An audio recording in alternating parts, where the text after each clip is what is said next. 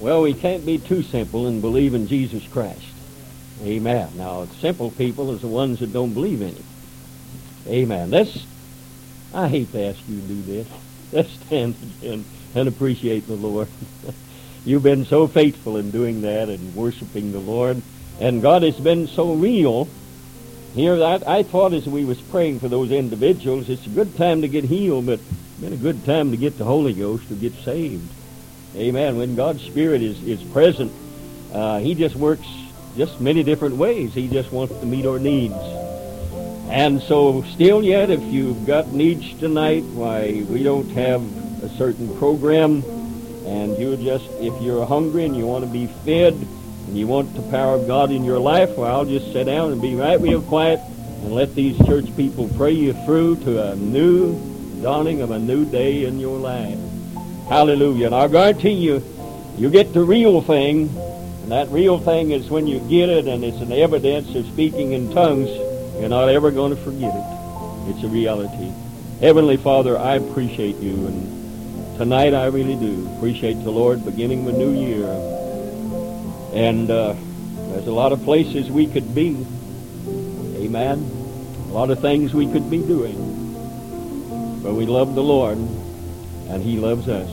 Now let's appreciate Him. Let's turn the button off to everything else. Just switch channels, switch it to Jesus, and just appreciate Him and love Him. All right?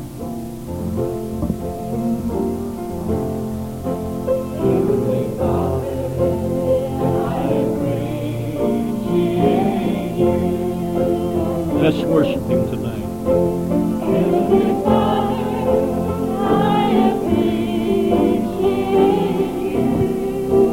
If you love Him, tell Him you love Him. Hallelujah. Thank you, Lord.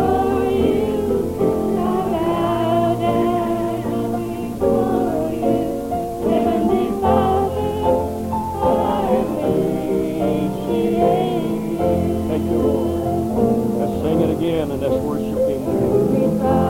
Father, we love you tonight.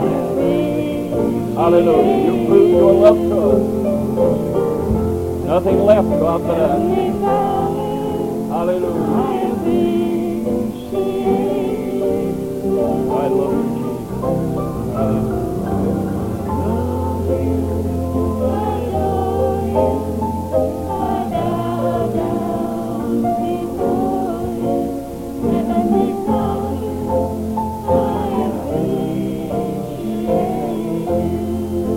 Hallelujah. Hallelujah. Let's stand in His presence a few minutes and savor the glory of God. Hallelujah. Good things of God. We got some good things coming our way. We've got some dark clouds. They're hovering over the horizon, threatening things. There's good things in Jesus. And when the final prayer's been said, the final analysis of our life, and just hear Jesus say, well done, thou good and faithful servant. But in the meantime, we struggle. In the meantime, we should never be satisfied really in God with our own life, but we ought to be concerned about those that are not in the kingdom of God. Praise the Lord. Just reach down and get your Bibles. We appreciate the singers and appreciate you. And just reach down and get your Bibles and turn to the 12th chapter of Hebrews. Sometimes you never know what God wants. You get one thing and it seems like God says that's it, and then circumstances alter that, and here you are standing out there having studied on one thing, and then God changes His mind. If His mind was changed, it might just be, and I'm not too proud to admit that sometimes I get in the way of God. I think I ought to know a little bit about what's going on, and that He's way up there someplace, and He don't really know as much about it as I do. But when we get down to the final analysis of it, God is here, God sees, God understands, and sometimes services are programmed by the response of individuals. And I really felt, as God dealt with me on this, that this really sounds a little bit out of place after God has blessed us and all of that, and then God assured me that His love and His compassion, and Brother Bruce talked this morning about the condition that the rich young ruler came to Jesus in, and yet in spite of all of that, the Bible says Jesus loved him. Amen. So let's just don't want to bust your bubble, but just because God was just good to us doesn't mean he's really all that satisfied with us. Okay? Is that all right? Praise the Lord. He loves us and he's satisfied with where we're at. But there's a few things happening in the world today that we ought to take note of. And I was sitting in my office a little while ago, not long ago. This is almost right off the press. All right. Hebrews 12:1 reads like this: Wherefore, seeing we also are compassed about with so great a cloud of witnesses. There's those that's already made it in, this witness to the fact that regardless of what happens in their life and our life, that you can make it. And then he said, let us lay aside every weight and the sin. I want you to notice that word sin, not sins, but sin, which does so easily beset us, and let us run with patience the race that is set before us. Father, we thank you tonight for this great apostle with all his wisdom, Father, and his knowledge, and yet it was not his, it was yours. We thank you, Father, for his writings and things that he has left us to admonish us, Father, in these last days, that we might be able and understand that there are those that cheer us on and say, we've made it under adverse circumstances. You can make it also, but we can't make it with the weight of this world and sin that sometimes besets us so easily. Father, and let us be patient in this day and hour, God. In the race that is won, one of these times it's going to be over. We'll sit down on the other side and glorify you. Now, Father, speak tonight out of your wisdom. In Jesus' name we pray. Amen. You may be seated. Has it really ever dawned on you lately that there is a possibility that you could be lost? Amen. I'm not asking for upraised hands, but we're talking to Pentecostal people sometimes that we get it in our mind that we have really completed the plan of salvation, and there's no possibility we're just going to make it. In fact, I was talking to a brother the other day that says, I have no doubt in my mind that I'm going to make it. Well, I like his faith. I like his attitude. But he seems to be a little bit greater than one of the greatest apostles that I know of, because I was reading in my office, and my question was this: God, what is happening to the Christian world today? What is troubling people? What is causing individuals that one time shouted the glory of God and lived under the glory cloud of God? What happened that they are not in your presence anymore? What has really happened to individuals, and you know them and I know them, good Christians, good individuals at one time, and they are not in the house of God, and neither are they worshiping and serving God, and neither are they praying. Something happened someplace in their lives. And I was questioning God, what happens in our day and hour that causes people, for the most part, to go back on you? I look around and I think, well, there's not anything that I can see in my life that would cause me to go back on you. And then God referred me to a scripture in 1 Corinthians 9:27, and I quickly turned to that as the Spirit moved upon me, and I heard the Apostle Paul's voice ring down through the quarters of time unto my day, and I heard him say these words: I keep under my body and bring it under subjection, lest by any means, when I have preached to others, I myself should become a castaway. Now, it's a fearful thing when we stand and consider that even with the stature of the Apostle Paul, even with his greatness and all the revivals and establishments of the church and the ministry that God gave him, that he felt like there would be a possibility that he himself would lose out with the Lord and become a castaway. And this sets some serious thinking to my heart and to my mind as to actually, God, what really is it that causes most individuals to lose confidence in one another and lose confidence in you? And when I considered the possibility that the Apostle Paul, with everything that he's ever done, that he felt in himself that he wasn't there yet, he said that himself, I haven't yet attained. I haven't got there yet. I'm still struggling. I'm still believing. I'm still keeping myself under the blood of Jesus Christ. I'm still trying to perfect my life, but I'm not there yet. And when I consider the possibility that he, with everything he ever had, could be lost, I decided I can say with conviction that my first priority is to be sure that I'm saved. Amen? And I've decided it doesn't make any difference what you do to me or what you say about me or anybody else. I'm going to see that I can keep under my body and bring it under control of the Holy Spirit so that I would be saved. Okay?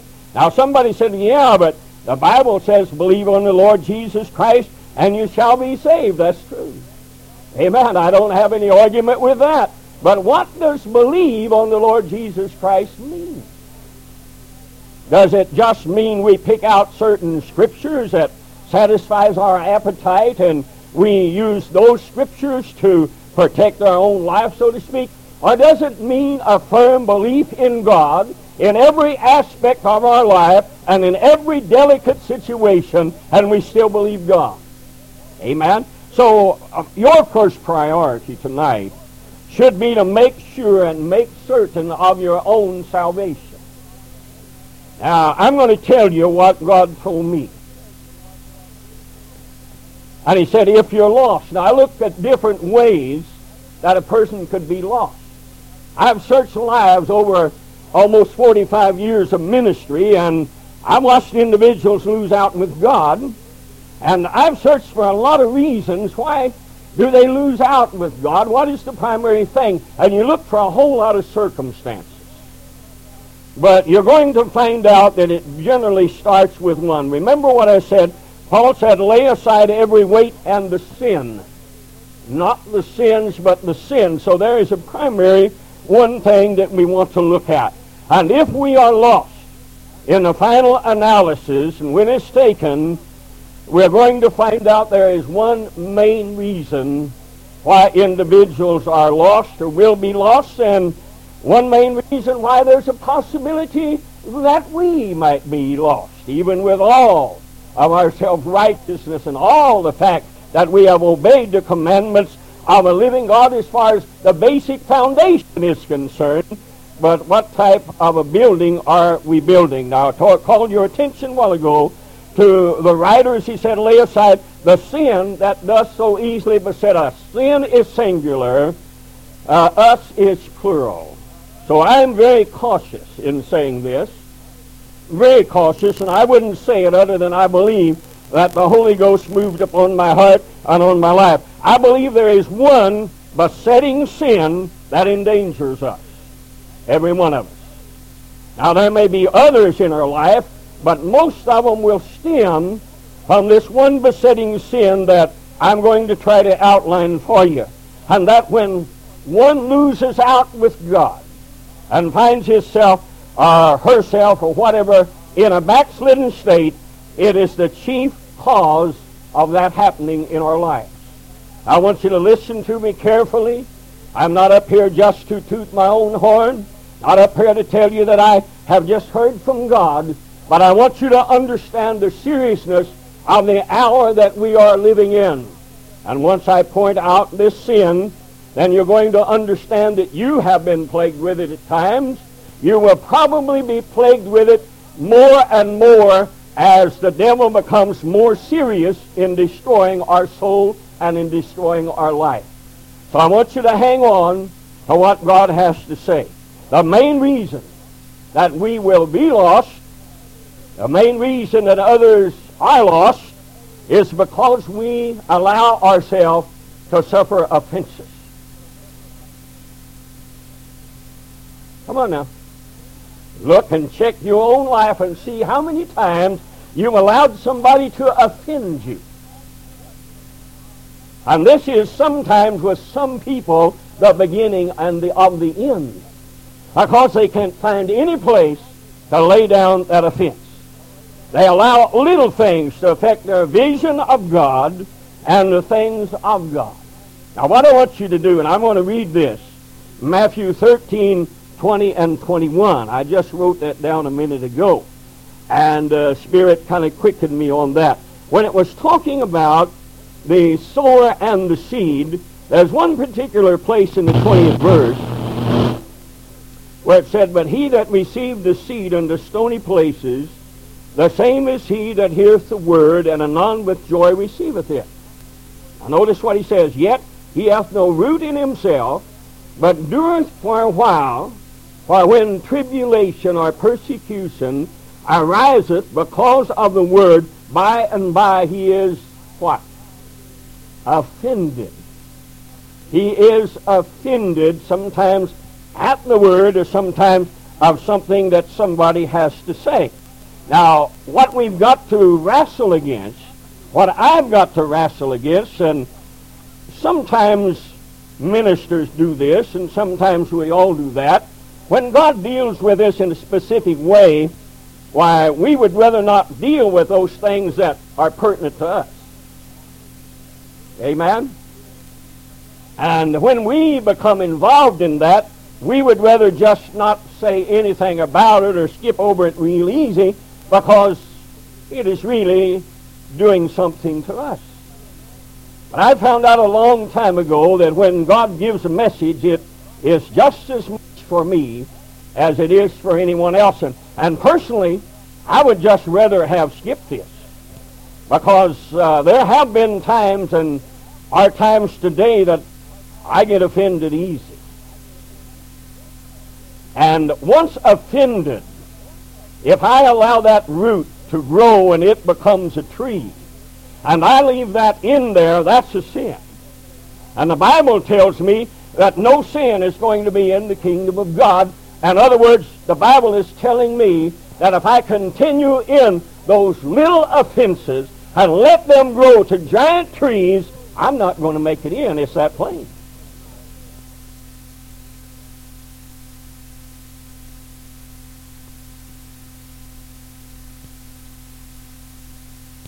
That's why the devil doesn't bother us with that. He just comes along with some little foxes that just start to eat at the vine. And it doesn't really destroy the vine, it just dwarfs the vine until it never becomes what it's supposed to become because of those things. So you see, what we're getting at is things that the world runs after and things that really have destroyed. A lot of Christians are not solid, but Jesus' name, baptized, God-forgiven individuals, we're not bothered with those things. But those little things that come in that seems to matter nothing at all, we become offended. And that offense has become the graveyard of a lot of good Christian individuals. They did not mean for it to grow that big. They did not mean for it to be that disruptive in their lives. They did not mean for those little offenses to grow into big ones, but yet in all of that they never laid it and placed it under the blood of Jesus Christ. There is nothing wrong in a sense of being offended, but put it under the blood. Put it under the blood. Let God take care of that. And when God takes care of it, He takes care of it right. And I don't know how many of you are Old Testament students or not. Brother Tyler let us know last night that we ought to be. But in the Old Testament, as an example, we find a man named Haman. Now this man undoubtedly was one of the stupidest people that ever put on a pair of shoes. All you've got to do is look in his life. He had everything in his favor. He rode the finest chariots. He ate the best food, and he lived in the best house. And everybody thought old Haman was a good old Joel, and they made a practice of bowing down to him. He was second in command only to the king. But there was a fly in the ointment someplace. There was a little Jew called Mordecai. And Mordecai really got under his skin. I mean, it didn't matter. Of the thousands of individuals that bowed down to Haman, one little bitty Jew, insignificant, didn't bow down to Haman. And this really got under his skin. Now, how many of us have got people that consistently get under our skin? Everybody say, I don't have anybody like that.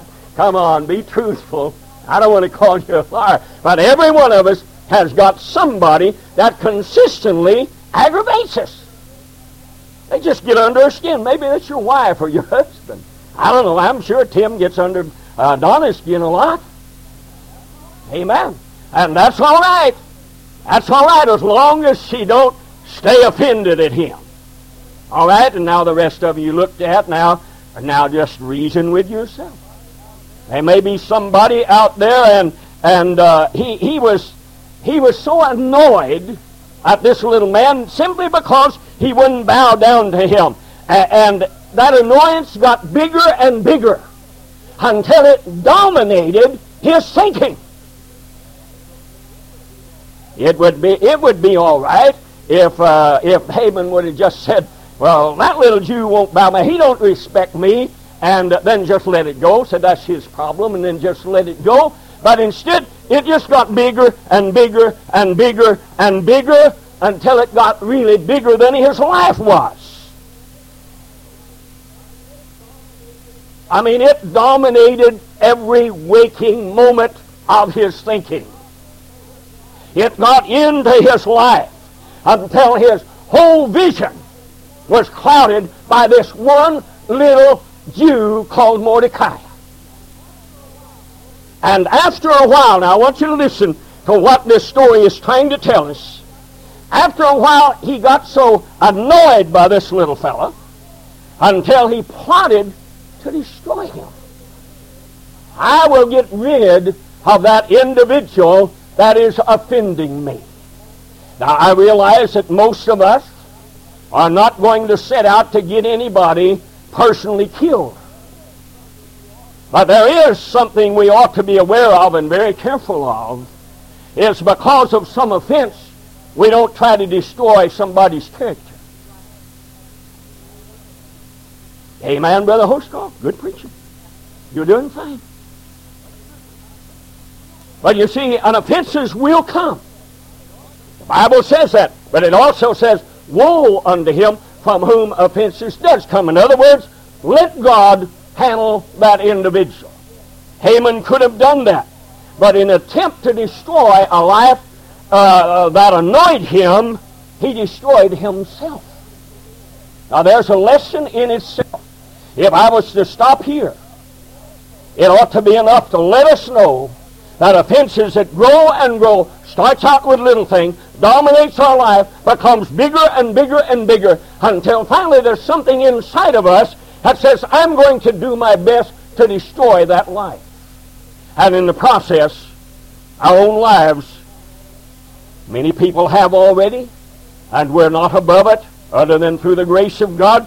Our lives could be destroyed, others have. And it's amazing to me the power that people will give to just one little situation or some other person in their lives. Did you know that when you carry an offense around, you're giving that individual power over your life? Now, something coming back at me. I'm not throwing this at anybody. I'm talking to all of us, okay? It's not personally meant for anybody. It's a warning for every one of us, myself included, that sometimes we can get so overburdened with things that happen in our life and to us that we allow those things to grow so much until we're going to take vengeance We're going to get retribution. We're going to do whatever we can to destroy that individual, and in the process we ourselves could be destroyed, our spiritual life, because we're letting somebody else dominate our lives. And just as as far to the wood, I had just talked not too long ago to a minister friend of mine, and he told me this story, and this is true. There was a situation in a church where an older gentleman's grandson asked him to come to church. He had just got saved, and he was going to the church down the road, wherever that might be, and he went to ask his grandpa and grandmother. He said, I know one time you went to church. It's been a long time, and I want you to come to church. And the old gentleman said, well, son, we can't do that. And then the grandson said, Grandpa, what happened? I can remember you and your faithfulness to God. I can remember hearing you pray. I can remember as a little child your testimony, the vibrancy of that testimony. And then I watched as something happened.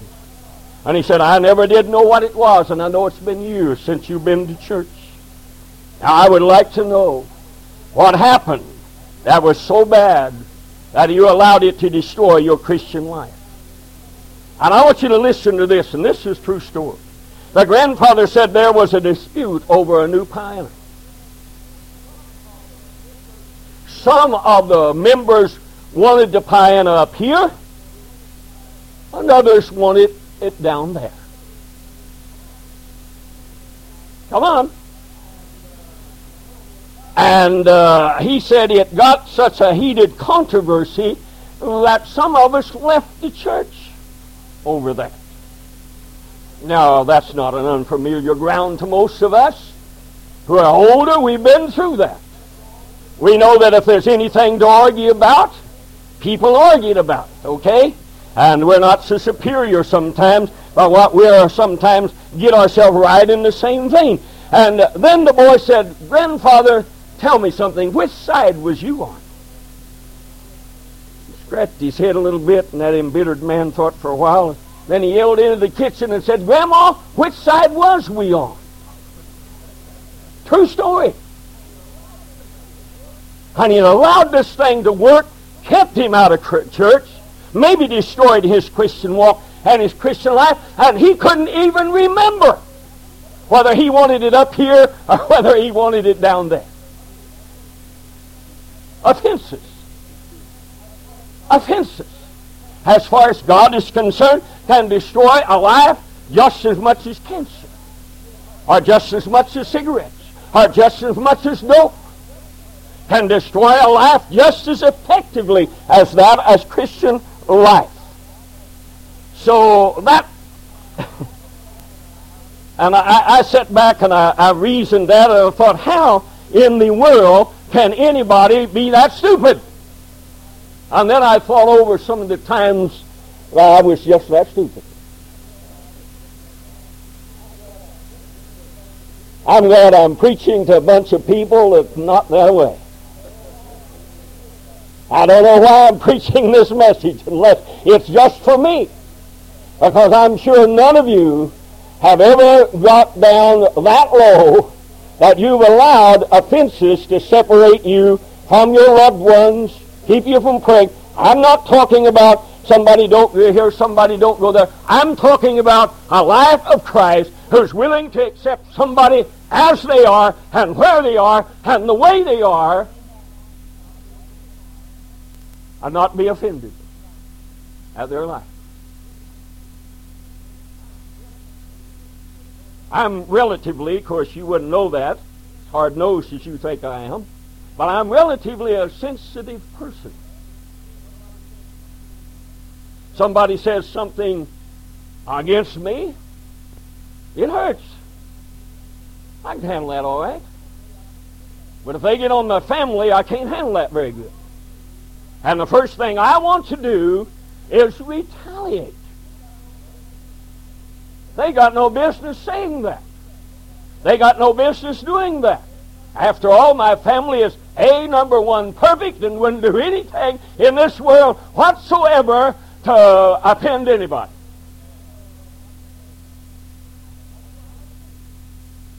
And so I'm offended.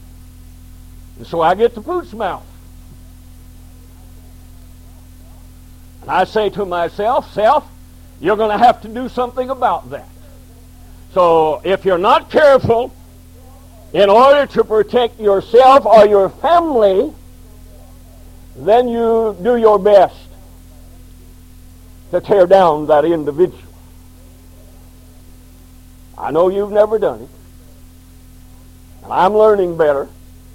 And God has took me to the woodshed time and time again. And I'm learning, and especially after God breathed this message in my heart, I thought, God, I'm not going to let anybody cause me to lose my soul.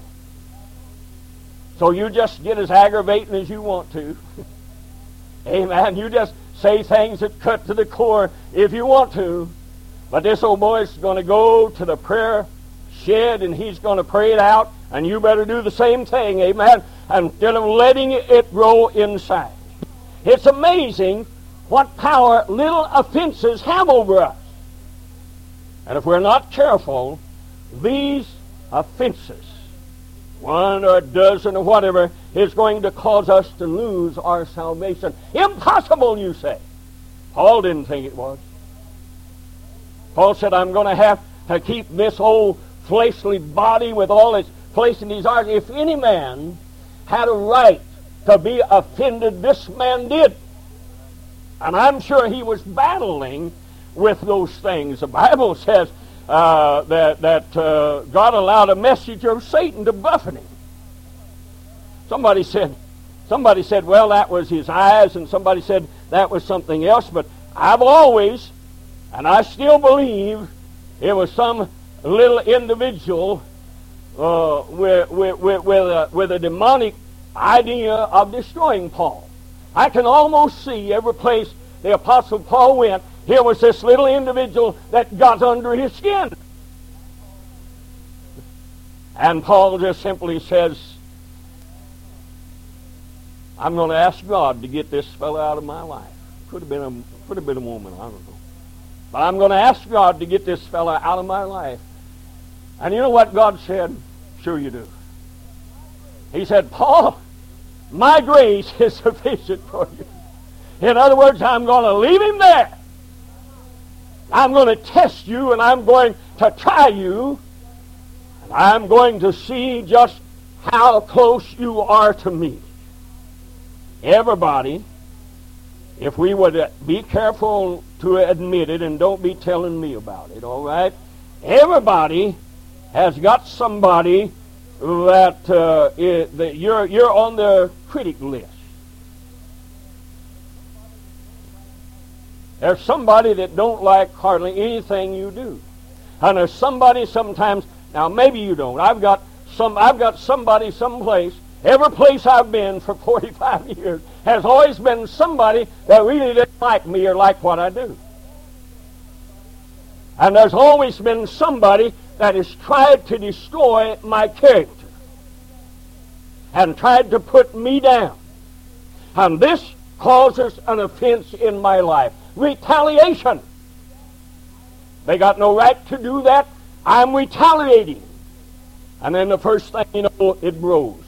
And it grows. And it grows. And the first thing you know, you can't even pray without that evil of offense creeping up in your prayer. You can't read your Bible without seeing that ugly face that offended you. You can't walk down the street without trying to avoid that. In other words, it dominates your life and gets you away from God.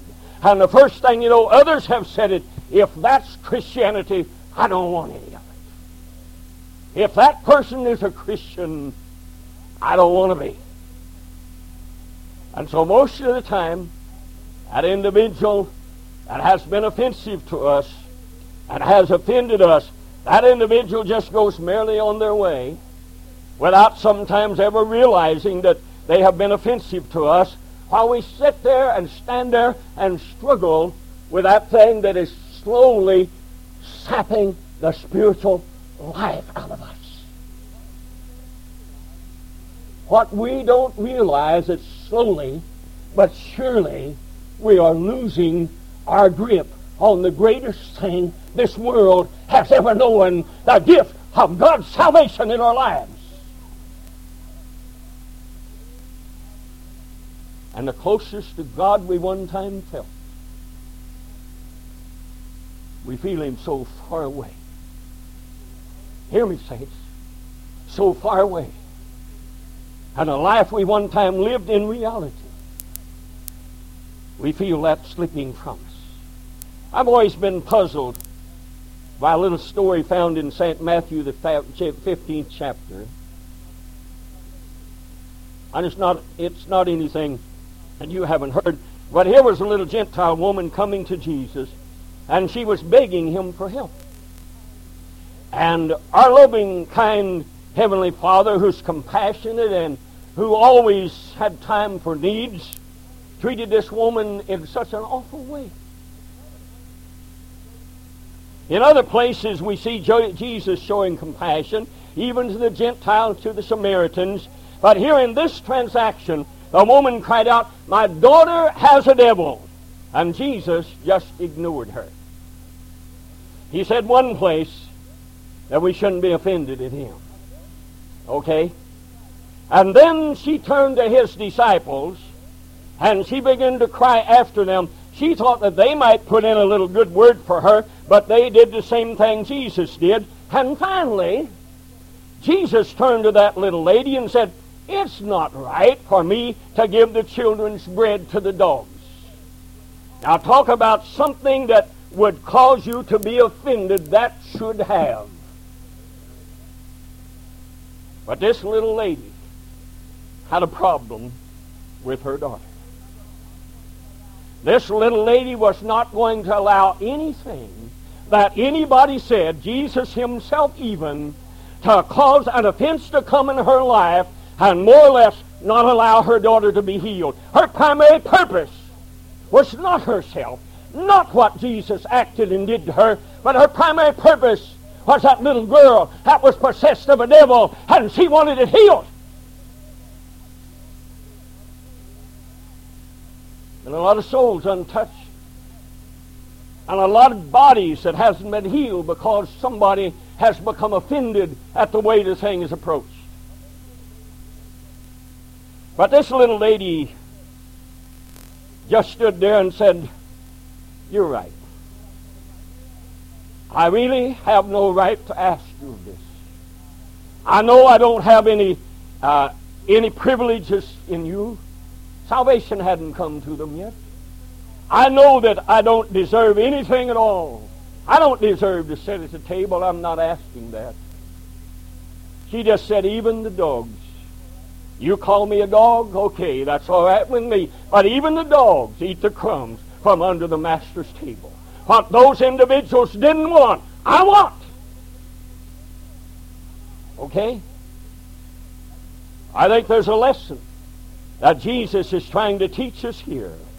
Because later on, this is what He said, "Blessed is he whosoever shall not be offended in me." In other words, Jesus was saying, whatever I do in your life, whatever direction I take you, whatever prayers I answer or I don't answer, don't be offended in me. Because that's a lack of trust in me. Well, I wonder how many of us would put up with a pastor that treated you like the Lord treated this woman. Believe me, I'm not going to try. Amen. How many of you, when somebody come and somebody said, my daughter or my son or whatever needs healing, and this pastor looked at you and said, when you get your own life straightened out, and when you get faithful to God, and when you do what you're supposed to do, then God's going to come and touch that life, whatever it might be. How many of you would not be offended at me if I said that? Soul searching. Come on. And yet that most likely would be truth in a lot of lives. That little lady was aware she had no business really asking him. All she wanted was just a little bit. They didn't seem to want too much. Left her crumbs under there. And yet, people today get offended, Sister Liz, because the pastor won't shake their hand. Private joke. Okay, now if that little thing offends you, I want to be talking to grown-ups tonight. Is that all right? I don't want to be talking to little children. I want to be some way, somehow, in the midst of all of this. I want this to touch your life. I want you to see it's not a plaything. I want you to understand the seriousness of this hour and the seriousness of our lives and how the cunningness of the devil is out to destroy lives. And we are his primary target. Why? Because we boast of truth. And we do have it. We may not have all of it, but we've got foundational truth. But Jesus, and Paul especially in his writings, was always talking to us sanctified, Spirit-filled individuals. Always writing and talking to us. Jesus himself was leaving things that we could glean from there. And yet, this woman that I'm talking about did not become offended. And because she didn't get to Pooh's mouth, because she did this walk off and say, well, there's nobody going to talk to me like that. Because she had one common thing in sight, and one common thing in mind, she got from Jesus what she wanted, the healing of her daughter. Because she would not become offended. Somebody said, well, I've got a right to be offended. You don't have any right to be offended. Amen. Somebody might hurt your feelings. Somebody might say some things. But Jesus is trying to tell us some things. Looking in another familiar story, I bet you'll be glad when I'm done. Well, I'll be done about another hour. Just hold your seat. Just hold fast. We're just getting started. Somebody say amen. Now then, we find in St. John the 11th chapter a story of Jesus after that he'd heard that his friend Lazarus was sick unto death. And his best friends, Lazarus with his best friend, Mary and Martha, had always seen to it that Jesus was treated royally. Always giving him a place to stay and sleep, and always giving him something to eat, and always serving him, and always anointing his feet, and all of that. So they assumed that Jesus, immediately hearing that, would be on his way. But Jesus waited 2 days. By the time he got there, to Mary and Martha's house, Lazarus had been dead 4 days. And immediately, Martha comes out and says, now if you would have paid attention to the message we sent you, and Lazarus was sick unto death, you would have got here and my brother would still be alive. I'm kind of like Brother Bruce. I take offense sometimes the way somebody picture them as if they are superhuman and was able to accept all of this without any question whatsoever. But they wasn't able to do that. Mary first came out and said, if you would have been here, my brother wouldn't have died. She did not feel that Jesus handled the situation the way he should have. Nevertheless, Jesus goes to the cemetery, gives a command to roll the stone away, and Martha wasn't done yet. She said, don't even worry about it. You've been too late, and by now he's in there and he stinks. So don't worry about it. You've already messed my life up. You already didn't come. You should have been. We're your best friends. We've given you everything. I don't like the way you handle the situation. Now, I don't think that Martha was just worried about her dead brother stinking. I don't think that for a minute. I think she had a problem. Amen. I think this lady had gotten offended. Deep down inside. And I'm getting ready to close. Many of us are holding grudges. Maybe not necessarily just against one another, but sometimes against Jesus. just like Mary and Martha did. Maybe we think He should have been more attentive to us when we pray. Because after all, Lord, You did say that if we'd ask, we'd receive. And yet I have asked, and I have asked, and I've asked, I haven't received anything. Now, Jesus, I'm just getting just a little bit annoyed with You. Because after all, it couldn't be on my part. So a lot of us are offended at Jesus. I've heard some people say, well, I thought when I come and I heard the preacher preach, I thought Jesus was coming right away, and He's not here. So they've become offended because Jesus hasn't come yet. We've got people that just simply says, well, I don't know if He's ever going to come or not.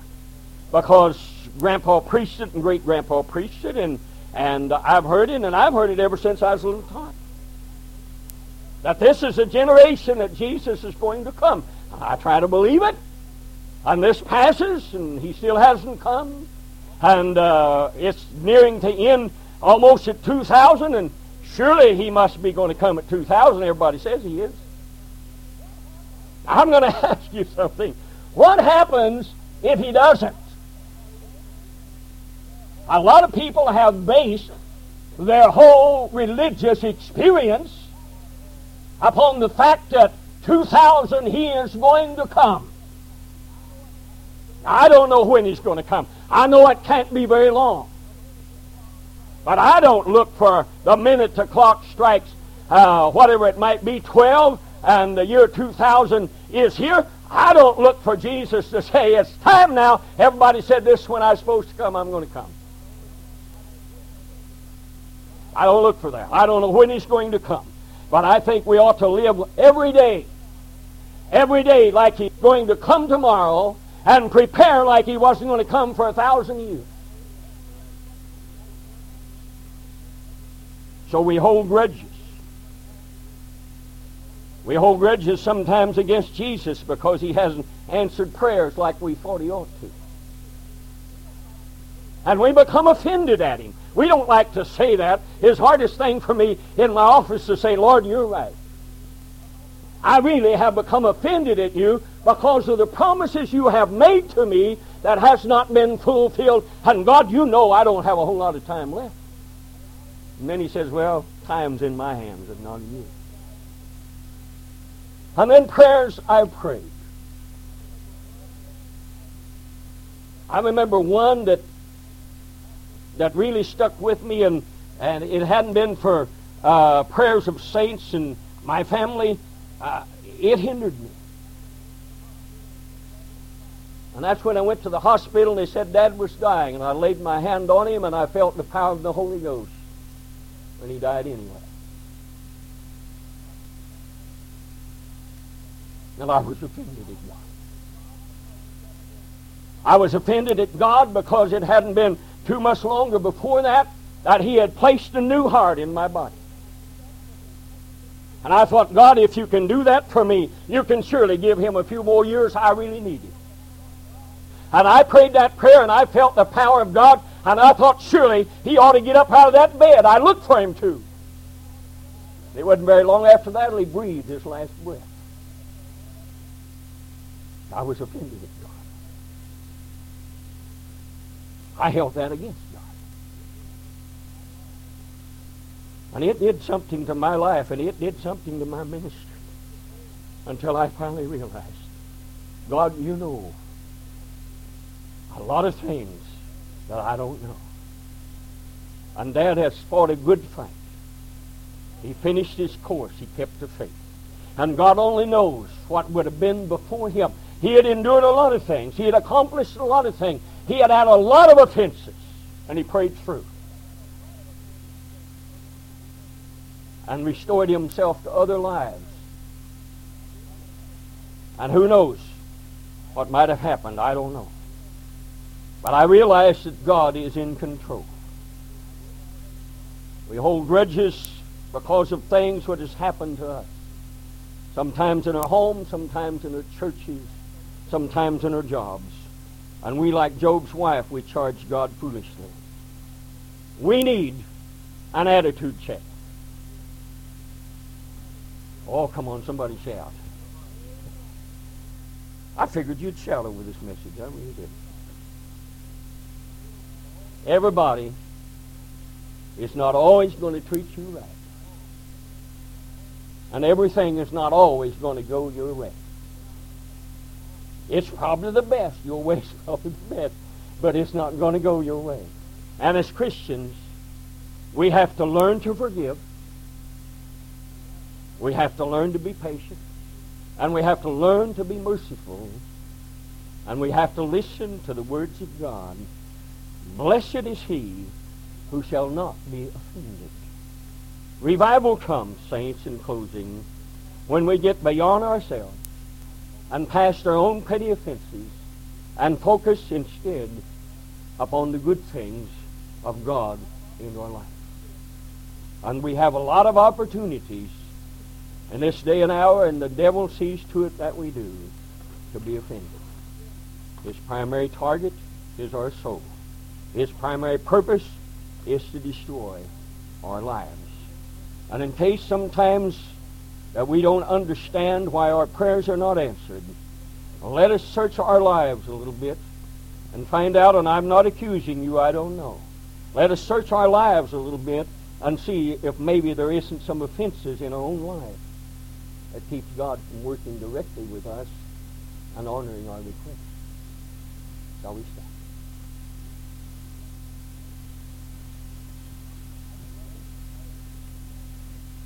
I would love it tonight if you would leave here with a desire in your heart to search your life at most, to realize that I'm just not purposely picking on you. I'm picking if I'm picking at all. I'm picking upon the entire church of God to some way point to us that there are little things that can happen in our lives that has a great big effect upon our salvation. And maybe, possibly, the reason that we don't get some things that we ask for. I'm not making a judgment on you. I'm only making one on me. And it's I that can be just as offended as anybody else. Maybe more so. Some people got a way of just shrugging it off. Saying, well, they didn't mean what they said. Doesn't matter anymore. And just go on. Personally, I don't have that. And I have to struggle almost every well, at least every week, maybe every month. Sometimes every year, to keep offenses out of my life, to keep it from affecting my stand with God. And I'm sure I'm not the only one in the house of God tonight that is like that. And we need to, if there's a New Year's resolution, that ought to be made.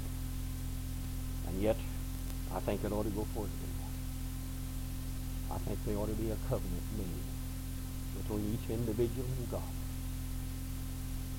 That if we are offended, we're going to put it under the blood. And we're not going to allow it to destroy us. And we're not going to allow it to work so deep in our life that we would want to destroy somebody else. And Christians, saints, this has happened. And you know that it has. And God is not pleased with it. And sometimes when you feel the loneliness and you don't feel God very close, ask yourself the question, what's cut the distance between me and God? What's cut the communion? Why don't I feel him anymore? Why don't I sense his presence anymore? God's just waiting out there to listen to you say, God, forgive me.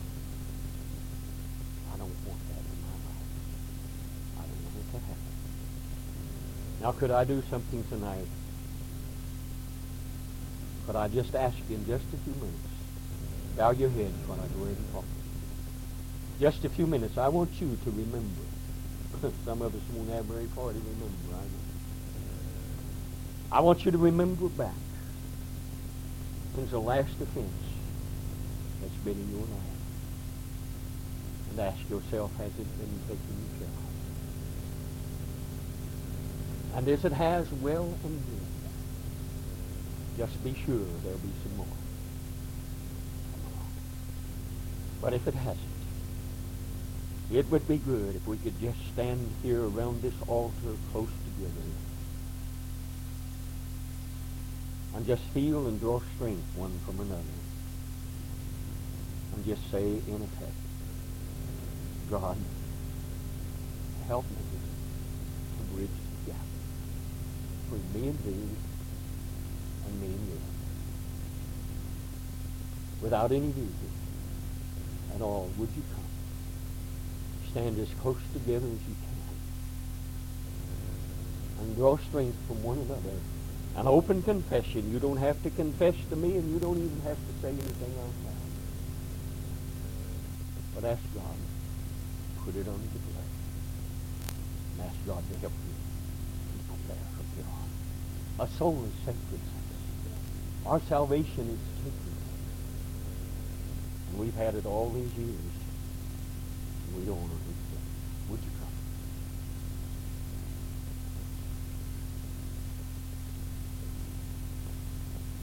Please come.